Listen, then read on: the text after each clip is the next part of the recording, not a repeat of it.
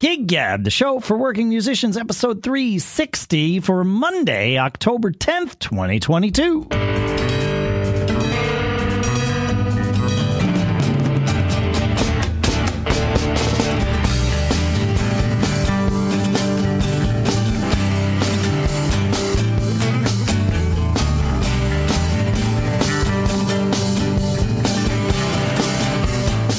Greetings, folks, and welcome to Gig Gab, the show by, for, and about working musicians here in Durham, New Hampshire. I'm Dave Hamilton.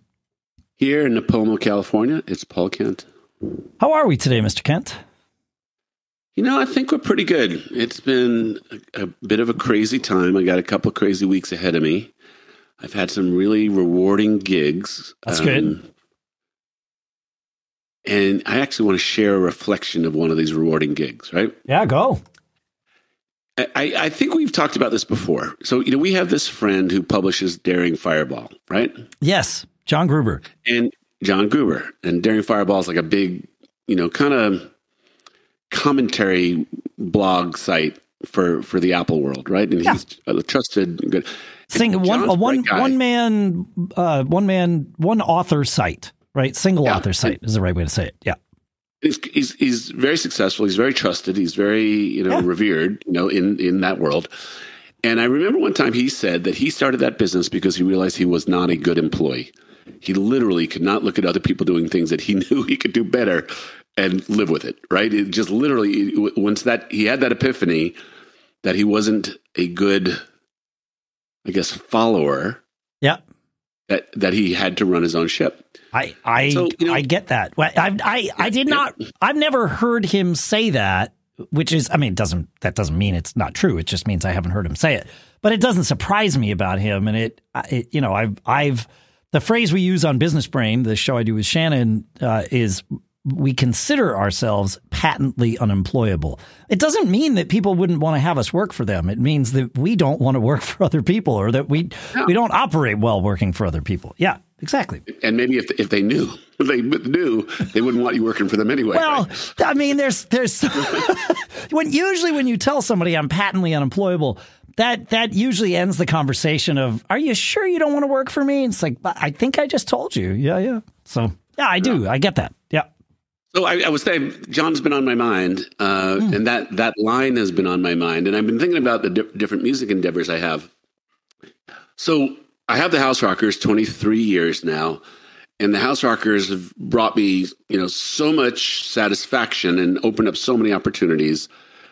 But the House Rockers, for many reasons, are an exercise in compromise. And any collaboration is. I hate the term compromise. Collaboration is the word.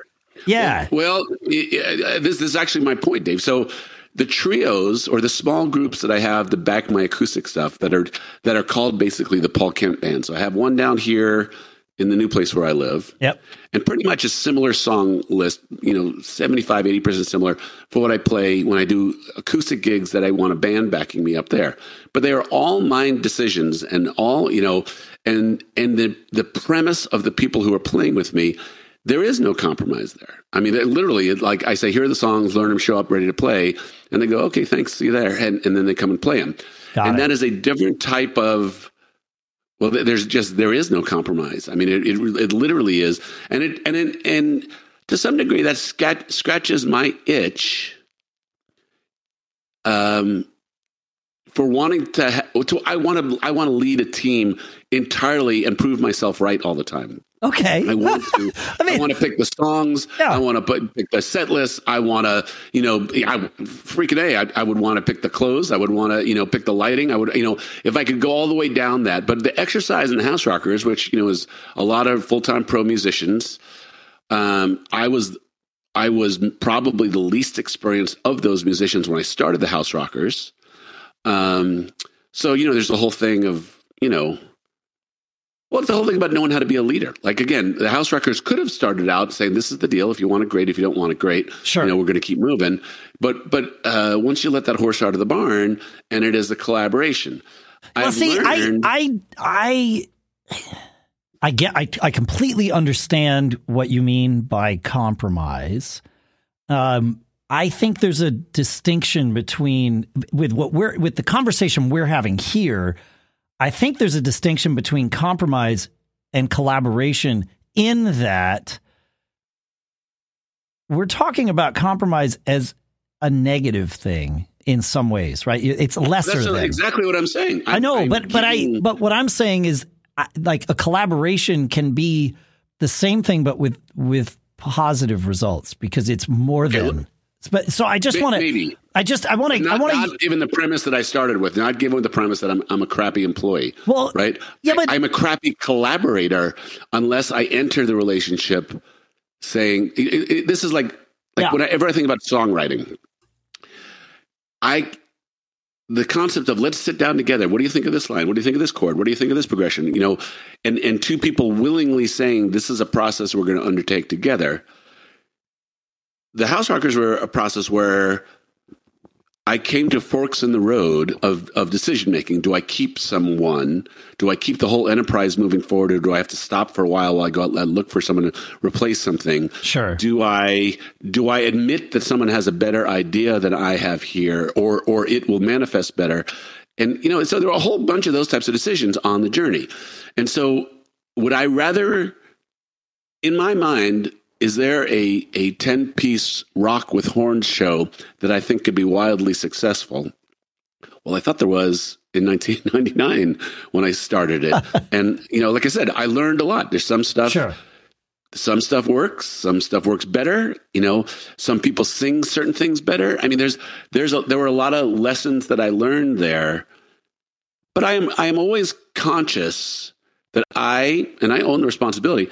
I made the decision to let the rope out and give input opportunities to others. And sometimes I have to bite my tongue. That is not, but I agreed to allow this process. So I live in this with the House Rockers. And again, oddly, I have to remind myself, or I do remind myself, it works. Is it exactly the path that I wanted? No. Is the result possibly greater than it could have been if I drove it myself? I have to check myself and ask that question a lot.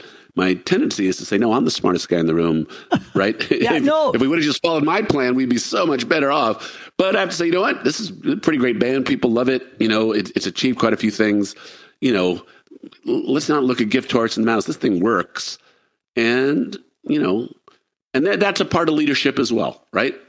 There's a part of leadership which is driving your vision. And then there's a part of leadership which is reading the tea leaves at every turn and, figuring out what resources, what input, what advice, what help you need to get to the next place. Both of those are reasonable tacks to explore. Yeah, for sure. No, I am reminded of something that John Gruber said one of the first times he spoke publicly, and he was nervous AF, right? Like he's got his chops now, but this was his first time. I think it was at Macworld Expo.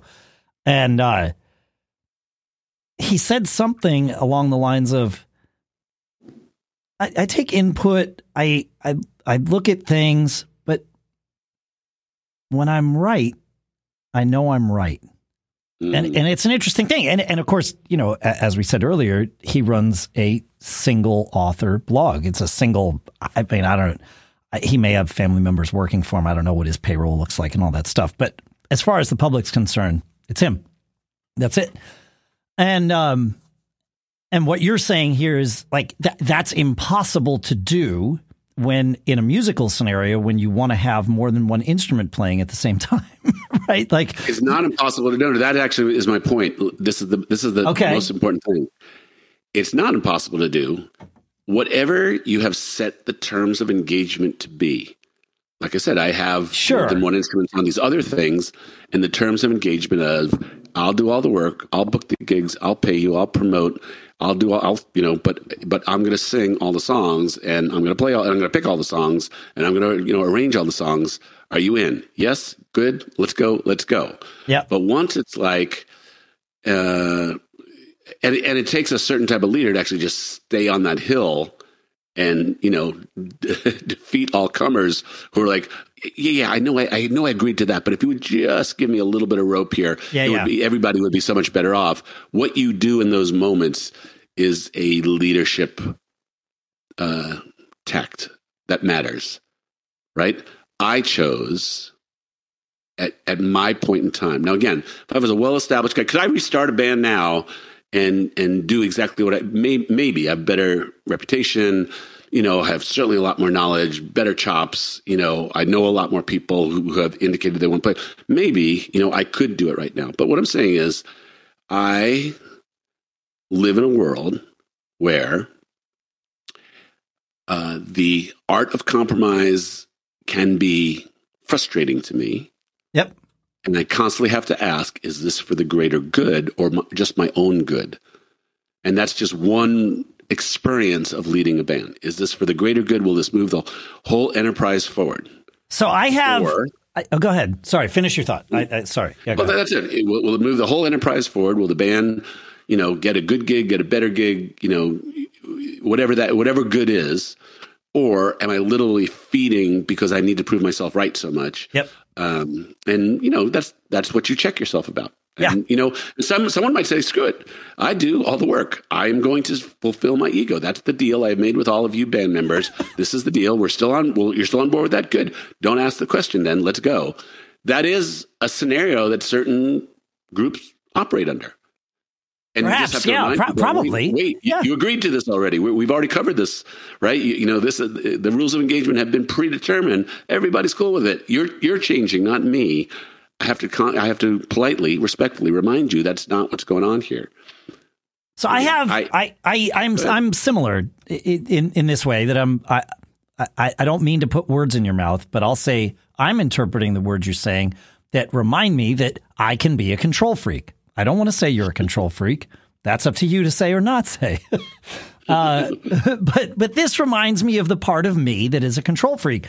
And perhaps the best way, because I want to find the distinction for the purposes of this conversation between the idea of compromise and the idea of collaboration, because really they could be defined the same way, but I want to define them differently. And I think I've found perhaps a mindset shift that I've applied in these scenarios, and you helped crystallize it for me here. You use the phrase, I'm in a situation where I have to admit someone has a better idea than me. Let's call that the sort of definition of compromise, right? Where I have to admit that. For me, the flip side of that, the definition of collaboration would be, I hope someone has a better idea than me. And I find myself in these scenarios often, and I am a control freak. And so I have that, not all the time, but it's in my nature to feel like, okay, crap, I have to admit someone has a better idea than me. But oftentimes they do have a better idea than me. And it's really difficult, as we all know, to look at things objectively. And so I go into these things. Right now we're working on recording these new Fling songs. And we are in the mastering phase of one of them, this tune, Synesthetic Girl, which is coming out really great. I'm really stoked about it. And then what's the next one that we're doing? I can't remember the name of it because we just started working on it.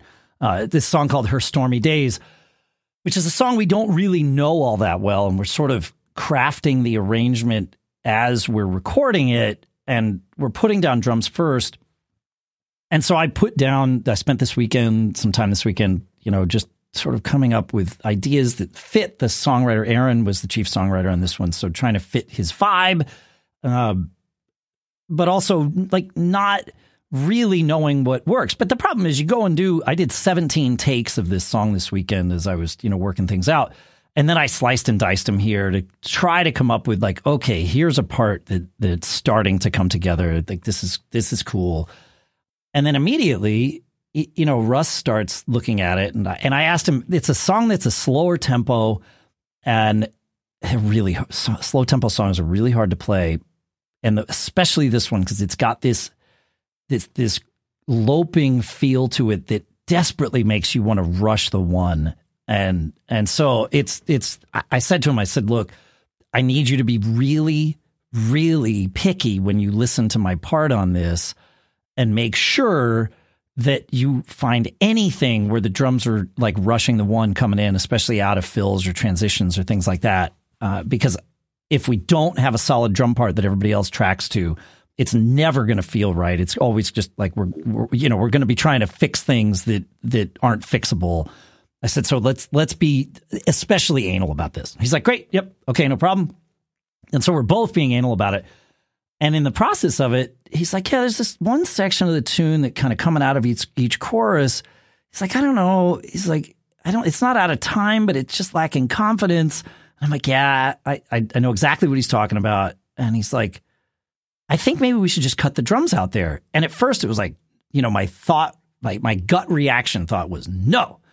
But I didn't say anything about it. It was just like, that's what came from inside me. And I was like, no, wait. I hope that's better than whatever idea I came up with while I was messing with this. Like, it's two heads are better than one, and I think he's probably right about this. I haven't listened to it yet. I only saw the note in our Trello board that we use to kind of track all this stuff as we're doing the tracks.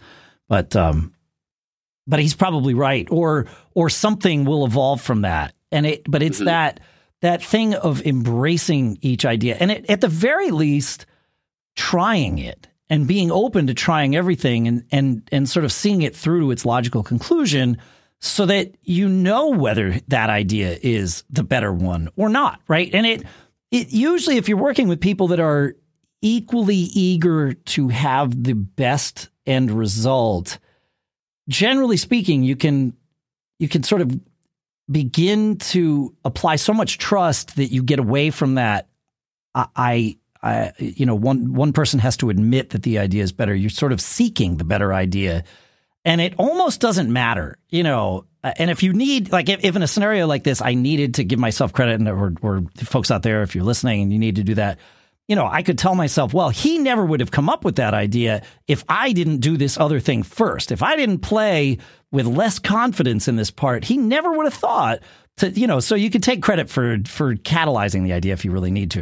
That's not, it's not for this particular one. That's not what's going through my head, but I've certainly played that, brain hack with myself before, just so that I'm really giving these things a shot, because I at the same time as being the one who played that particular drum part, I want to play whatever the part is well, but I don't have to be the one that comes up with every drum part that I play. That, like, in most bands, that's like everybody's parts are sort of an amalgamation of ideas that everybody else has. One of my favorite songs from the Bitter Pill record that we just put out, the record is Living Ain't Cheap, Dying Ain't Free, but the song is Come Set on the Porch a Spell. And it goes into this like halftime, double time thing in the middle of the tune. And I think I can't remember if I told the story here on the show or not, but a friend of mine said to me, "Oh, I really love what you did there." And it's like, "Oh yeah, that wasn't my idea. I mean, I played it, so if you like the way I played it, great. If you like the way I executed it, amazing. Thank you." But, all credit for that idea goes to John, our guitar player, because he was like, "What if you do this?" And I was like, "Oh, wait. That idea might be better than mine." And so sure enough, I actually think control freaks do not have a problem with better ideas, because control freaks want to be right more than want to be anything else. I don't think they need to have ownership of everything. I think the problem is not as good ideas that reinforce the initial position you're coming from. Yeah. That, it's going to have to be me. I'm the only one who really has the vision for this here. And so, you get these. Yeah, well, don't pass your bar. You're like, yep, I knew it. Nobody else knows as good as me. That's right? true. I actually don't think it's a problem. Like, if someone gives you an idea and a light bulb goes on for you, yeah, I think you have enough. I have enough self-awareness. I think you have enough self-awareness. Like, damn, I'm pretty good. This guy just gave me something even better. I'll take that. If it raises the bar for me, yeah. I better pay attention to it. So it makes us all look good. That's right. Yeah. Yes. Which is ultimately what the control freak wants. I don't know. I mean, it's what I want, and it's what I really work hard to allow to happen without. And when I say allow to happen, I mean keep myself from getting in the way of it happening. To be very clear, very self-aware, or as self-aware as I can possibly be in this moment. But I've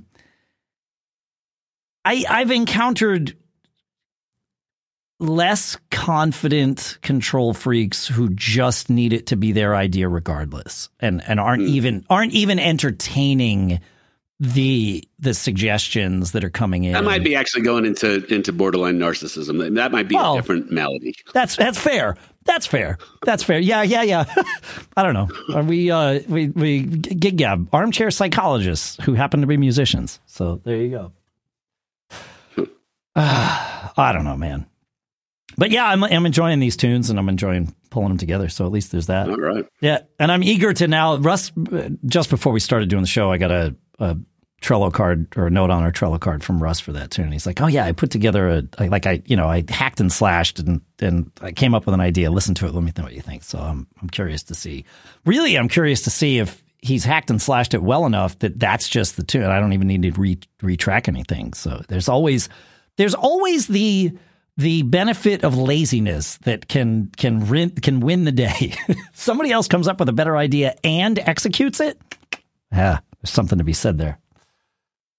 I don't know. Yep. What the heck are we talking about? Mark had a comment for our last show, and then after we'll talk about Mark here, and then I want to talk about contact methods today, and I mean this in sort of an umbrella way. How do you communicate within your band? How do you communicate with like booking agents and the people you need to work with at clubs and all that? I have lots of thoughts on this, and it was actually something we had set for last week, and then I've had some experiences this week that have sort of evolved it. But first, Mark sends in a comment from last week's show. He says, I was listening and thinking about my trio. I have a 3-piece band consisting of drums, bass, and keys/piano. 2 of us share the bulk of the leads and harmonies for every song. This is a second reincarnation of this trio. I don't know if that means it's the third incarnation. If it's a second okay, I'm not going to get hung up on that. The new keyboard player is fantastic at nailing sounds and making the parts sound rich and full. Great. This has opened up a lot of potential avenues for us musically to play songs that other bands in our area won't. And some songs that are on our personal always wanted to perform lists, and just some songs that fit the arrangement of a trio without a guitar player. Cool. And listening to your last show about mid-tempo songs and stuff that was stuff that has hard grooves to nail live, that's the bulk of the type of the music we're covering and performing with this trio. We try to mix in dance stuff as much as possible, as we do play weddings and other bar events where the crowd expects to move. But we have a list of stuff where the audience doesn't really know what to do with it dancing-wise, and they usually end up sitting and listening. They enjoy it as we try to perform it well, and they typically don't get to hear a band perform these songs live in our area, but it's not dance floor filling material. The real situation/question is, I'm not sure if this is a positive or negative for us as a band. We all thoroughly enjoy the type of music we play, but our area is very heavy into the dance party music cover bands vibe that play the same stuff everyone else plays and gets the crowd going and drinking. So we haven't found our niche yet. I love playing Escape, the Pina Colada song, and Sledgehammer, and the crowds enjoy it, but it's not leading us up to the next level of bookings we'd like to hopefully see. I'm not sure what the next step should be for us. Keep doing what we're doing and try to find our niche, or go back to the formula that works for our area and play the same songs everyone else does just to keep the dance floor hopping. I have thoughts on it's the universal problem, right? Yeah, man. Yeah. What do you think here? I have lots of thoughts. Well, I think the thing is that you start with there's always the bar scene or the dance music scene is just, I've come to believe it's just the most obvious. It sometimes seems like the only scene that there is, but it is just the most obvious connection for a live musician, right? Sure. It is, you're used to seeing bands in bars and, that's everything. You're used to seeing bands at weddings, right? And this is that interesting conversation about where art and commerce meet, right? If you want to sell musical services to people who expect to dance, you really kind of got to give them what they want. There is a way larger universe than the general business book. There actually are way more songs if you want to find your creative itch to scratch, which would be one approach to it. But if you like the format, if this is where the art moves your soul as a 3-piece of that configuration, playing music that the 3 of you feel Something magical happens when the three of you do it. The question is, are there art galleries, wineries, restaurants, coffee shops? Are there other types of venues besides the obvious ones where they do want dance music? Well, it's like what we were talking about last week, the listening room venues, right? Like that's to put a term on it. Yeah. Or the background music venues, right? Like an art gallery opening. It's not listening. They're not paying attention to you. You're adding to the ambience of it. And they actually want music that blends in and adds to the ambience. And sure. Those things happen. Sure. I mean, classical guitarists, harpists, make a living doing this, right? A lot of jazz musicians make a living doing this. So I think the thing is you get to decide, what do you want to be? And, do you really think you can make a go? You know that a bar wants dance music and drinking music. You just know that. Right. If you have something new that would be the greatest thing. If someone says, you know what, we're not a dance band. I defy you to call me a dance band. But I went in, but we're damn entertaining. And I went into a bar that's usually a dance bar and sold them, and we're working out just great there. They don't dance. They just stand around, listen to us, and they laugh, their butts off, or they smile, or they nod their heads, or they sing along. But we're not a dance band. We play American Pie for 3 hours, and it works somehow. If that works, sure, whatever, yeah. Right. So I guess the thing is, there are venues that are dance venues, and if you want to play those, you got to kind of either call a spade and have repertoire and do that. And again, remember, you don't have to be just one thing. If you want to be a working musician, you are able to fit into many situations with your voice instrument. Sure. So, that is another approach. You can have a dance set and then, but if what really stirs your soul is playing Genesis music, you're going to have a hard time in most bars playing Genesis music. But there is a place. There may be less places. You may have to be creative and help create places. But if you're really good at playing Genesis music and you create a vibe and you can go someplace where they're, doing a planetarium presentation on the wall, on the ceiling, and people are going to lay down and look at the stars while you're playing Genesis music, and it's an awesome experience, go find those places is kind of the discussion I would have with anybody. Stop trying to will non-dance music into dance venues. Well, that's for sure. Because him asking, is this a positive or negative for us as a band? That's one. He's asking, is his song list a positive or negative for us? And I don't think it's either. I think it's right. I think it's pick the songs that you play well and that you feel comfortable marketing in the right places, and then go market them there. Right. Bitter Pill does fantastically well in the rooms that we play. But if we build ourselves to go play, one of these disco halls where they have 500 people come in looking to dance all night, it's going to be a terrible fit. Hold on right there. Before you joined Bitter Pill, yeah, your perspective of cover bands was a lot of those types of bars, right? Where dancing, swing, and drinking, was the common denominator. So did you know much about the whole world of alternate approaches to venues before you joined a band that by definition had to go find those venues and, or create those venues? Did you know much about that in your area? Yeah, I mean, that vibe exists very strongly here. I wasn't really playing in it. I mean, we did some fling gigs in that vibe, but for the most part, we were playing the VFW halls and the bars that wanted people to drink and move, and then I was playing in Uptown Celebration and Groove Syndicate, which were, really tailor made for those scenarios. And so, yeah, that's what I was playing. But I was aware that these other things existed for sure. And I always liked it because it's a wonderful vibe to go and play in a listening room. Like what Mark describes is sort of what we last week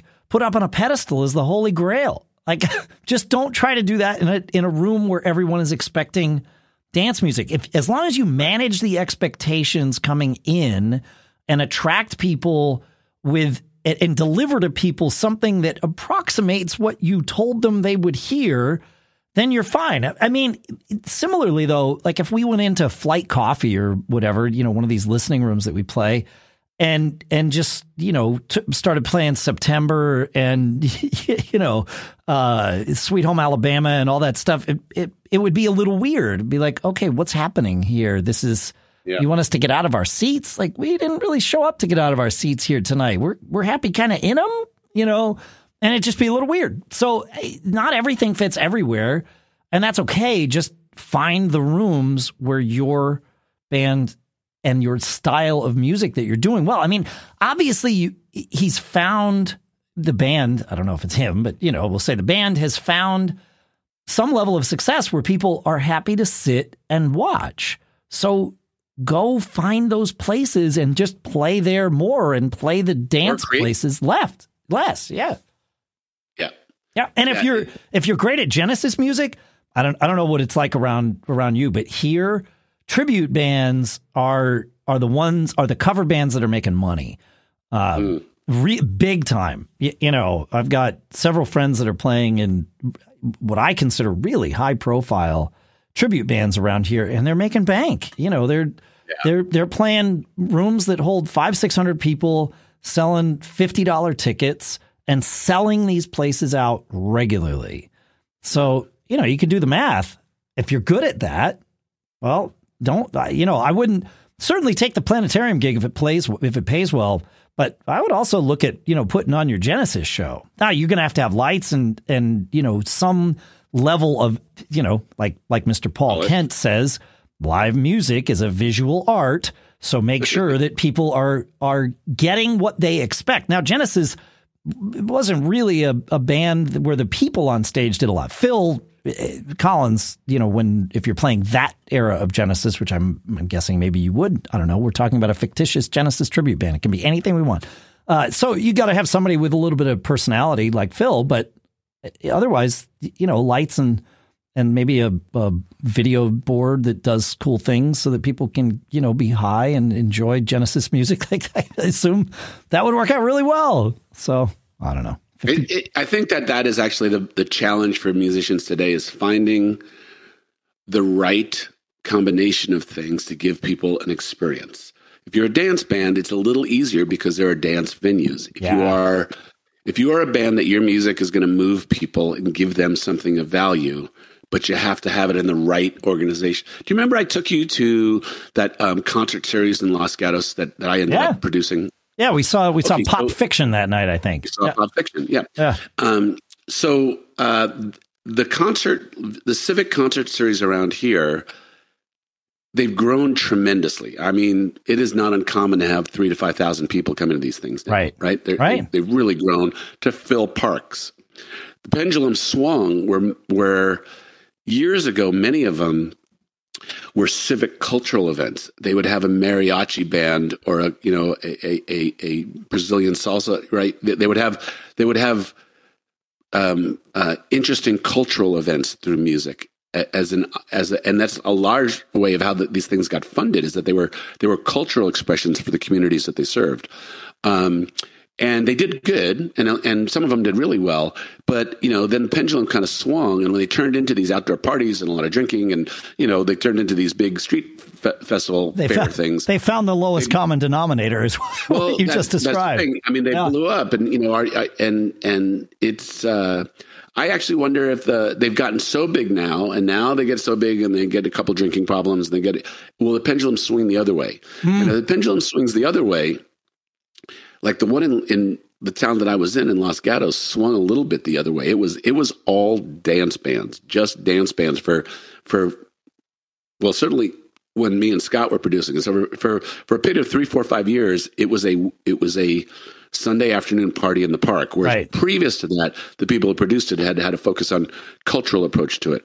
There was an opera singer one week, and it was literally come to the park and there will be some cultural music to enrich your life. Now these things have gotten out of hand, and this year it actually swung back a little bit. There was like Coffis Brothers played, so original music, not cover band music, and other types of there were a couple of dance cover bands, right? But I actually wonder if as these things have gotten bigger and they now have big event policing problems, policing meaning making sure everybody's safe and healthy. Yeah. Whether, we sure like it as a town being able to say what a big success it is, but we really got to be a little bit safer. Maybe we should, scale it back and get more to a diversity of music and get back to enriching people in a different way, not just their yearn to dance, right? Yeah. And party. So, I think the message is musicians who do not play dance music have got a holy struggle, a noble struggle to find places that are a suitable experience for people to enjoy your music. And like I said, art gallery openings, restaurants, coffee shops, listening rooms, whatever that might be, finding a warehouse and producing your own event. And if you're good and you're entertaining and you do something that makes the legend of you spread, you may be able to, create something different. I had a 16-piece band called Black Sunday Roadshow that played Americana music. Yeah. I had the House Rockers, and it had 4 horns, including a tuba player. It had 3 gospel singers, a banjo player, a pedal steel, and we played, just this big hootenanny type of music. People really, really liked it. I bet they did because it's different. It's not the same thing they're getting everywhere else, and that's something to don't overlook that. If you can deliver something that's different, and I don't just mean, well, we're going to play dance songs, but you haven't heard my version, right? You haven't the Mr. Paul Kent, you haven't seen my fastball band. That's not different enough. Like that's really not what I'm saying here. You might be able to make that work, but that's sort of a different vibe. But if you can find something where you can get people to sit and actually listen to your music. Like we said it last week, and we're becoming a broken record here, but that's as good as it's going to get. I love that. I love that when that can happen. It's the entertainment industry. Yeah, man. Yeah. So just find a way to entertain. Don't worry about how other people are. I mean, take the things that other people are doing that resonate with you and mash it all together and do your thing. Whatever that is, cover music, original music, tribute music, like find the thing that makes you happy to go do that. Yeah. But when you're going to go do that, you're going to need to talk to people. You're going to need to talk to your bandmates. You're going to need to talk to booking agents. You're going to need to communicate. And so I want to have, I guess that I'll ask the external communication question first, but we'll do both here.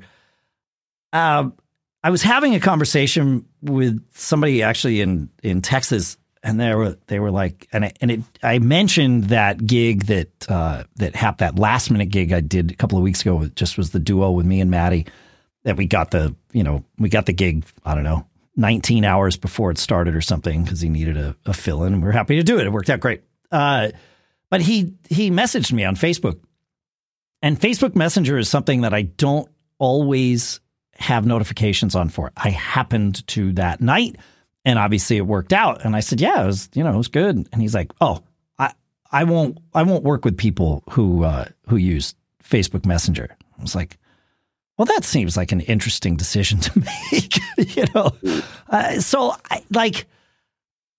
I wonder, I'm curious what avenues everybody uses. And I want to ask you, Paul, but I want to ask everybody that's listening. So feedback@giggabpodcast.com. Please, this is the beginning of this conversation, not the end of it. But Paul, I'm curious, what avenues do you use? Is it email, text, phone, Messenger, Skype? Like what, how do people get in touch with you? How do you stay in touch with the people that you're working with at venues? So those are two different questions. How do I stay in touch, meaning I've established a relationship, and what do I use to establish a relationship? They're slightly two different questions. Okay, fair. Yep. So let's start with how do I make a first contact? It's generally email. Okay. Sprinkled in with a phone call. And phone calls have become a really weird herring in the communication arsenal right now. Like it's almost a personal intrusion sometimes to make a phone call, right? Yeah, unless you've scheduled it. But yes. Yeah. Right. But, and again, this is like knowing your own skill set. If you're someone who can project a non-threatening, I'm calling, innocently to just inquire about booking opportunities. I think a phone call will set you different from many, many, many groups. Yep. Most people just want to do email. It's anonymous. They get frustrated when they don't get something back, like their OTA return email. But how easy is it for the person on the other end of the line to say, "I'm going to ignore that"? So the answer to your question: how do I find a way to establish a connection? Always email. Occasionally, based upon a few factors, may add additionally a phone call. Okay. Well, now let me. Go ahead. Let me ask you just specifically, just to make sure we're not making an omission of omission. Do you ever go and I'll list the other methods that are sort of coming to mind. You ever go to a club and talk with them? Do you ever reach out to a venue, like when you can message venues on Facebook? Do you ever reach out like on Instagram? Because you can message, brands on Instagram too. Are you doing any of that, or is it email or phone only for that initial contact? So I have done all of those things. So certainly in earlier days, and it's a little bit weird now because I know most of the venues to some degree, most of the the booking agents, and so there's a little bit of familiarity. So I'm not as often rediscovering new places, but I definitely in my early days, especially when I was that entrepreneurial business kid, I would say, "Hey, I'll go make a sales call," and I would go into a place. And again, in the same way, it really depends on your skill set. If you walk in and you're awkward and don't present yourself well, you've hurt your case. Yep. If you get on the phone and you kind of stumble over your pitch, you've hurt your case, right? Email works more often because you can stare at it before you hit send.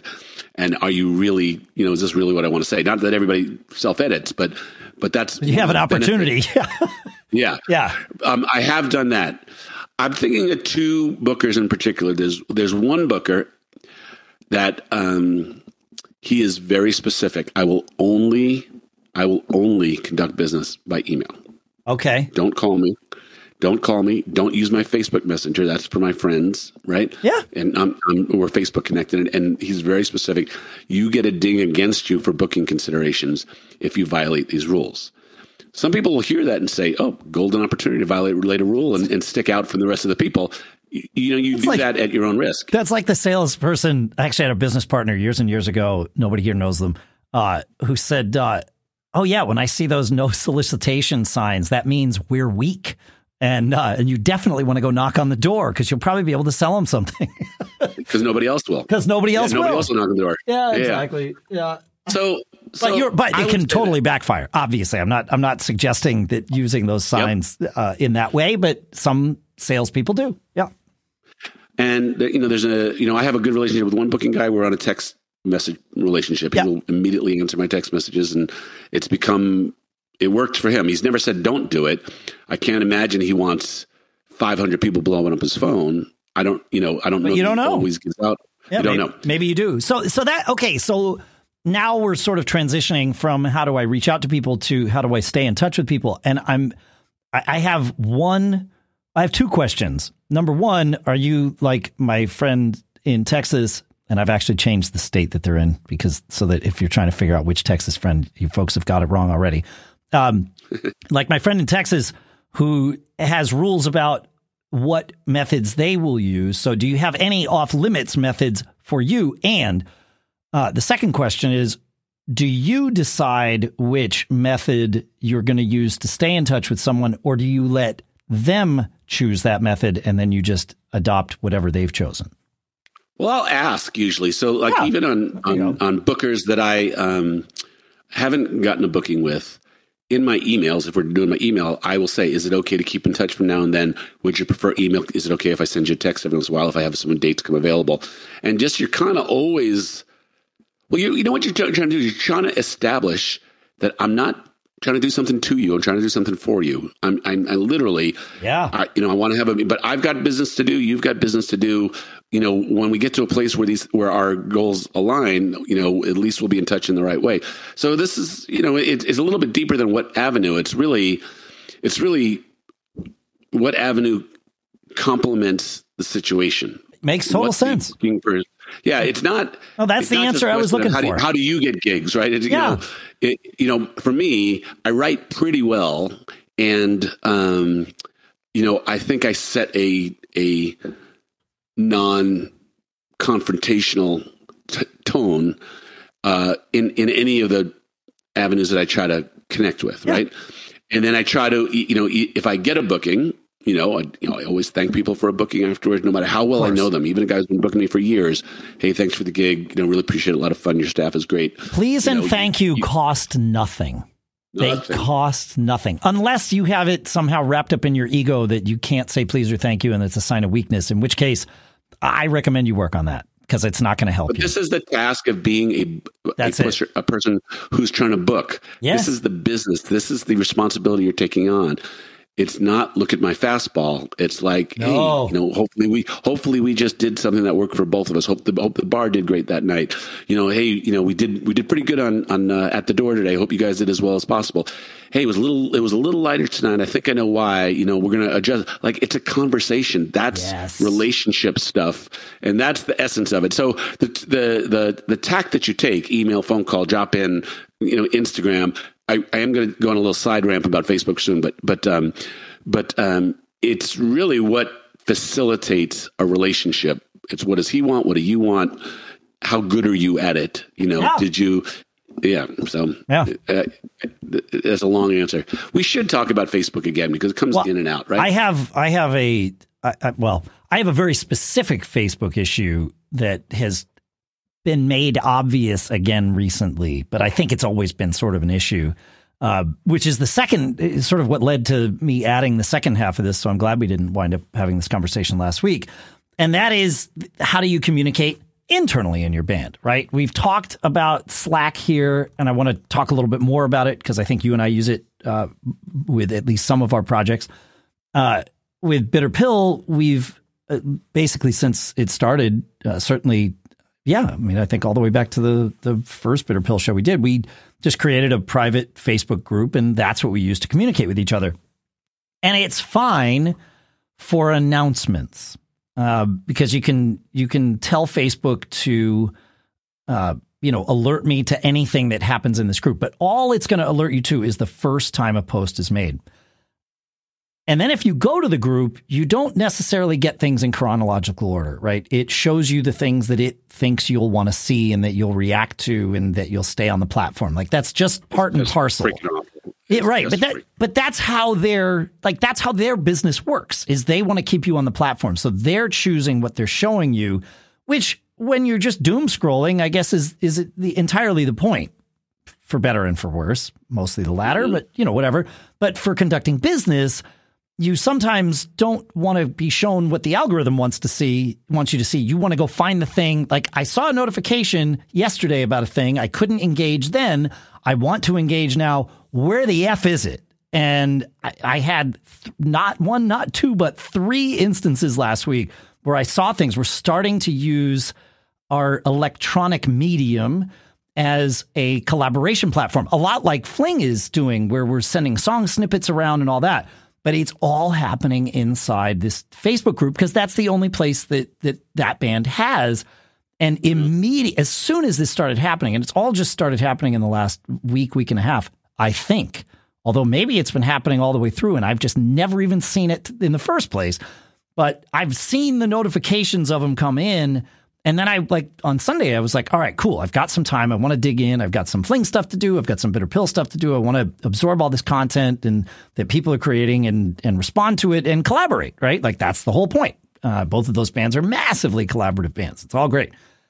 And I couldn't find it. Like, I hunted, I searched for it just wasn't there. Facebook wasn't going to show it to me. And I don't think anybody deleted it, but who knows? Yeah. I don't know. And so I've asked my bandmates in Bitter Pill if we can do a 2-week experiment and just like not use Facebook for 2 weeks, try Slack for 2 weeks and see if we can kind of get over that there's some change resistance as there always is, right? Like if something works, why if it ain't broke, why fix it? Well, in this case, it's, it's definitely broke. So I'm eager to see how that experiment works, but at the same time, I'm curious what methods does everyone else use? Like I said, as I started this little diatribe here in Fling, we've been using Slack for about the last year, and with everybody on board with it, it's fantastic. And the really nice part is, at different times, any one of us might need to be sort of not engaged for 3 or 4 days, right? We've got stuff going on in our lives, whatever it is. But Slack makes it super easy to just kind of swoop in and catch up on everything all at once, because it's going to show you what threads have new notifications with this. And one part I really like about Slack is I can set a reminder. So if I see something and I'm like, oh, I want to come back to this, I can tell Slack, remind me about this tomorrow, in 2 hours, next week, whatever. And it's all right there, and it's all in chronological order, and I can search and find things. I mean, it's a tool built for collaboration. Facebook is a tool built to earn Facebook money. You know what I mean? So, well, sort of. So let me give you a quick download on our Slack journey. So we've been using Slack for quite a while. It took a little while to get everybody on. Mm-hmm. Slack was not great about communicating how long the trial period was versus the not trial period. Sure. And it went for a long time, and all of a sudden, anything over the 90 days that's been a post is now gone. Yeah, but I can now pay and get it all back, but it's gone. Sure. Right? Yep. It used to be, they changed it because it used to be a maximum of 10,000 messages, and now it's just unlimited number of messages. 90 days is what the trial period lets you see, which we're finding in Fling is not an issue. What the free period is. It's not a trial period. No, sorry. With the free plan of Slack gives you 90 days, a 90-day window, and you can see everything. And we're finding that to be totally fine in Fling. It's been great. Got it. Yeah. So good things about Slack, its integrations. It integrates with like our Google Calendar. That's kind of cool because I post something to Google Calendar, it gets to an announcement that's posted into a Slack group. That's kind of cool. The most frustrating thing about Slack is some guys, when they've gone through an OS upgrade, either on the computer or more likely on their phone, their notifications get messed up, and then they're not real techy people, and they just assume Slack doesn't work, and they just start to kind of not pay attention to it. Yeah. And so, whether they know how to recheck their notifications or whatever. So it's not bulletproof. And no, it's not. That's the one part of Slack that you just kind of have to. I think I'm actively in like 6 different Slack groups with the various businesses I have and the various projects I have, and I have to, as I add myself to each one, I have to go in and set my notifications very specifically so that I'm getting the things I want. And it's not difficult, except finding the path is difficult. Sure. That's for sure. Yeah. And it, like you said, it's tough when people aren't techie. Thankfully, the people actually in both bands that I'm in, both Bitter Pill and Fling, everybody's nerdy enough to understand technology. It's that part's thankfully not an issue, but you have to know to do it regardless of how techie you are. You've got to know that you got to go and look at this and like spend 10 minutes and pay attention while you're doing it, not with, 6 other things going on. Like really focus and get those notifications dialed in, and then you're good to go. Yeah. That's a fair. Yeah. So, like all technical things, there's some tweaking and some maintenance and all those things that have to go on. And, for people who are not technical, that can get in the way of your kind of flow. Yeah. Facebook though, man, we really do need to rant about this. I mean, they're just, yeah. Well, here's the thing. I have a ticketed show right now that's just going to sell out. And really, I did emails to my base and a bunch of Facebook posts, and it's going to sell out. So we have a good base on Facebook. It works. I am tired of a picture framing itself right in one instance of Facebook and being, off on another instance of Facebook. Mm-hmm. The other thing on Facebook is absolutely horrible right now are ticket pirators for ticketed shows, I get regularly several people, hey, I have extra tickets for sale, message me, and they're counterfeiters. That's a real thing on Facebook. No, we've had it with Bitter Pill shows. Yeah. Yep. So that's a problem. The very concept that you have to play this elusive game to talk to the people who have opted in to be connected to you, whether you have to pay for it or, whatever it is, the changing interface on a daily basis, the changing rules of who you can invite and can't invite to stuff. You are just a lab rat when you are a Facebook user. I mean, it's true. It's awful. It is absolutely awful. I mean, the net of what it has done for society is really up in the air right now. I will be the first to say I'm about to sell out a show that largely has been, organically spread through Facebook. And I'm keenly aware of that, but it feels awful. I guess if you can get it to a place where it's a tool, you use it for what it is, but don't be, the more things you can do to control your own destiny, to have, a better way to get in touch with your constituents, or additional ways, or more ways that you can control. Again, I do an email or two, for big events.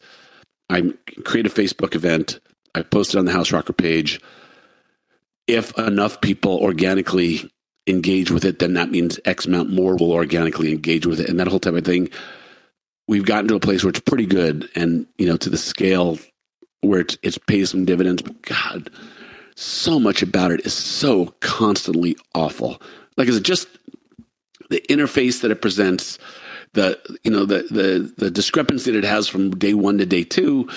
I create an event and I center a picture for the event, and then when it posts it in a timeline, it's off center, from what you cropped for. It just all right, I got to stop you here. Is your axe fully ground? I hope it is. No, I could go on forever. I know, but I want to get back to this conversation because I'm really curious what methods people are using to keep their bands on the same page, right? So, is it, we've talked about Slack, we've talked about Facebook, we'll talk more about Facebook. I believe one of us here might have even more to say than the other. And that's saying something, because I came in ready to rant about Facebook and you definitely, well, it's fine. I mean, it's actually kind of funny. But I was thinking as I was prepping this segment, I was thinking about other methods, and obviously there's like group text, which we sort of have one for each of the bands. We've all but shied away from that now because Slack tends to be better and it's easier to compartmentalize things and all of that. But occasionally, especially getting to a gig, like day of the gig, that group text can be super helpful because it's really easy to find and, all that stuff. So it's good for that kind of thing. I use Discord with a couple of my sort of business related communities with our people. And you and I are using it right now, in fact, to record this show. And one thing that Discord I find is really good at, you can create threads in Slack where you say, you start a message and then you want to have a bunch of replies just sort of in a thread off of that so they're easy to find. But you can't name those. You can't save those threads anywhere. With Discord, you can name the threads and they're really easy to see. So if you have a song that you're talking about, you could just have a songs channel. And then within that, you'd see the threads for each of the song names. And that I could see that being very helpful, but I've never used it in a band setting. So I'm curious if any of you are.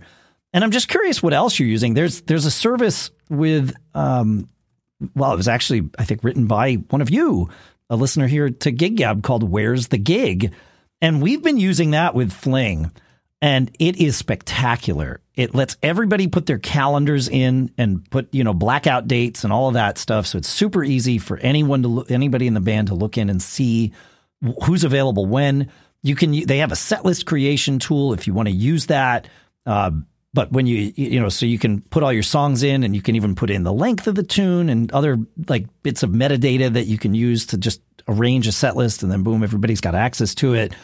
It's got details for the gig. It syncs with your calendar. It's a really well done service. It's like I said, it's definitely one that we learned about from one of you, and it's been paying off for Fling. It's been great. In fact, I think they give you a 6-month trial, and then we started paying for it. But I mean, he's probably not charging enough because I can't even remember what we paid. I mean, it's some de minimis amount of money. It's if you're using it, it's totally worth it. So maybe it is perfectly priced, but I'm curious. Feedback at giggabpodcast.com. What are you using to communicate with your bands and also bookers, and share your experiences with it too, because we'd really like to know. Obviously, we've got some of our bands are on Slack.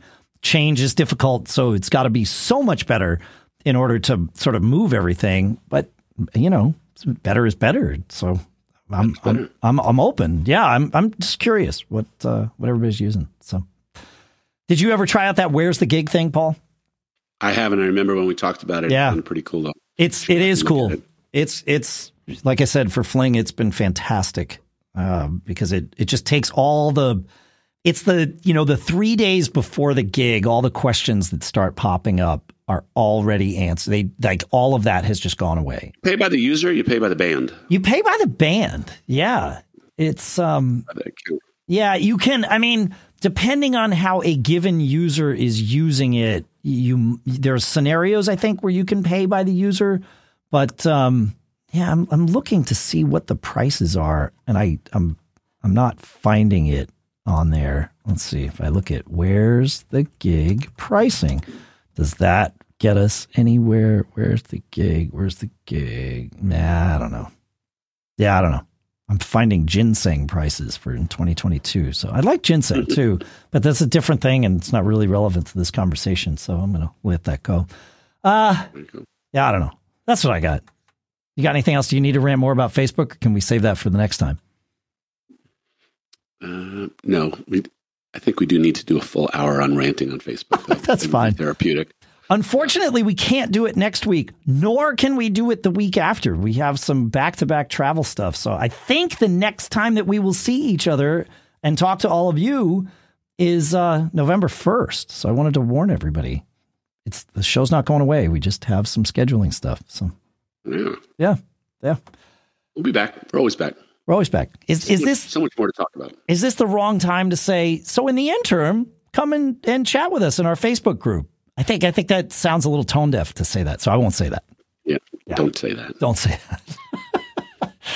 that. But you could come chat with us in our Facebook group. Maybe we should set up like a Gig Gab Discord or something. Slack. A Gig Gab Slack for everybody. Yeah. That would give us all an opportunity to, what's it? Always be performing. That's the one.